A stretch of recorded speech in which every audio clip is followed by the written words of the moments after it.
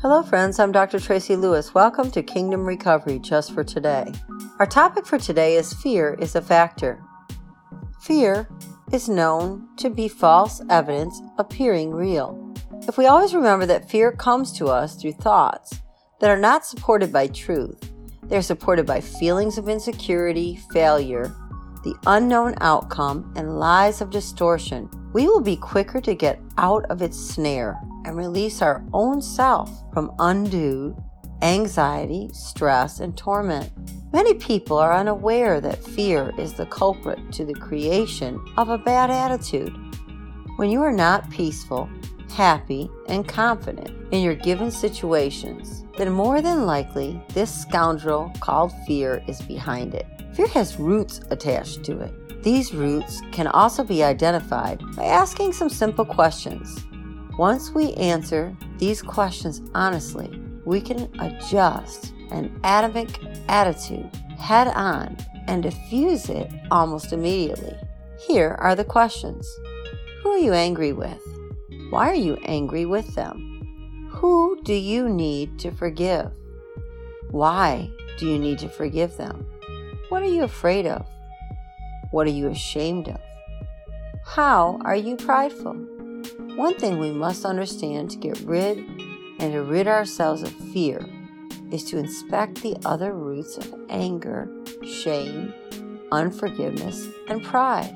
If you look closely at the other roots attached to fear, they are the origin of our bad attitudes. A bad attitude often shows up in anger, pride, and unforgiveness, which is displayed through disrespect and callousness. Then these actions are influenced by fear and shame. This is an amazing revelation that can also help us transform our attitudes of anger and disrespect and just plain unwillingness to get along with others or remain negative in a given situation. Ask the questions, answer them truthfully, and regain your perspective to embrace a positive attitude.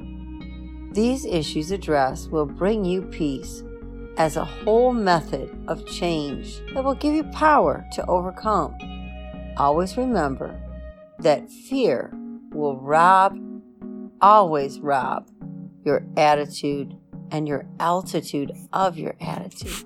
Today, when you evaluate your attitude, remember that a negative attitude is contagious. It blows your perception out of proportion. It limits your peace and joy and productivity, and it truly limits your fullest potential to be the best you can be. Does your attitude gauge need an adjustment? First, you must have the desire to change it. Life is a series of changes. With these changes come new opportunities for growth. One of the most productive ways to keep your attitude strong is to live in the presence of the Most High God. We are often driven into hopelessness and despair when we focus on the things we cannot change. This type of distraction is breeding ground for a bad attitude. When we ignore these distractions, we can then begin to change our thought patterns that pull us into negative attitudes. And it is our thought life, not our circumstances, that determine our level of happiness. Establishing a productive and positive attitude is nothing more than establishing better habits of thought. When you change your thought patterns, you will also be more able to change your destructive behavior patterns as well.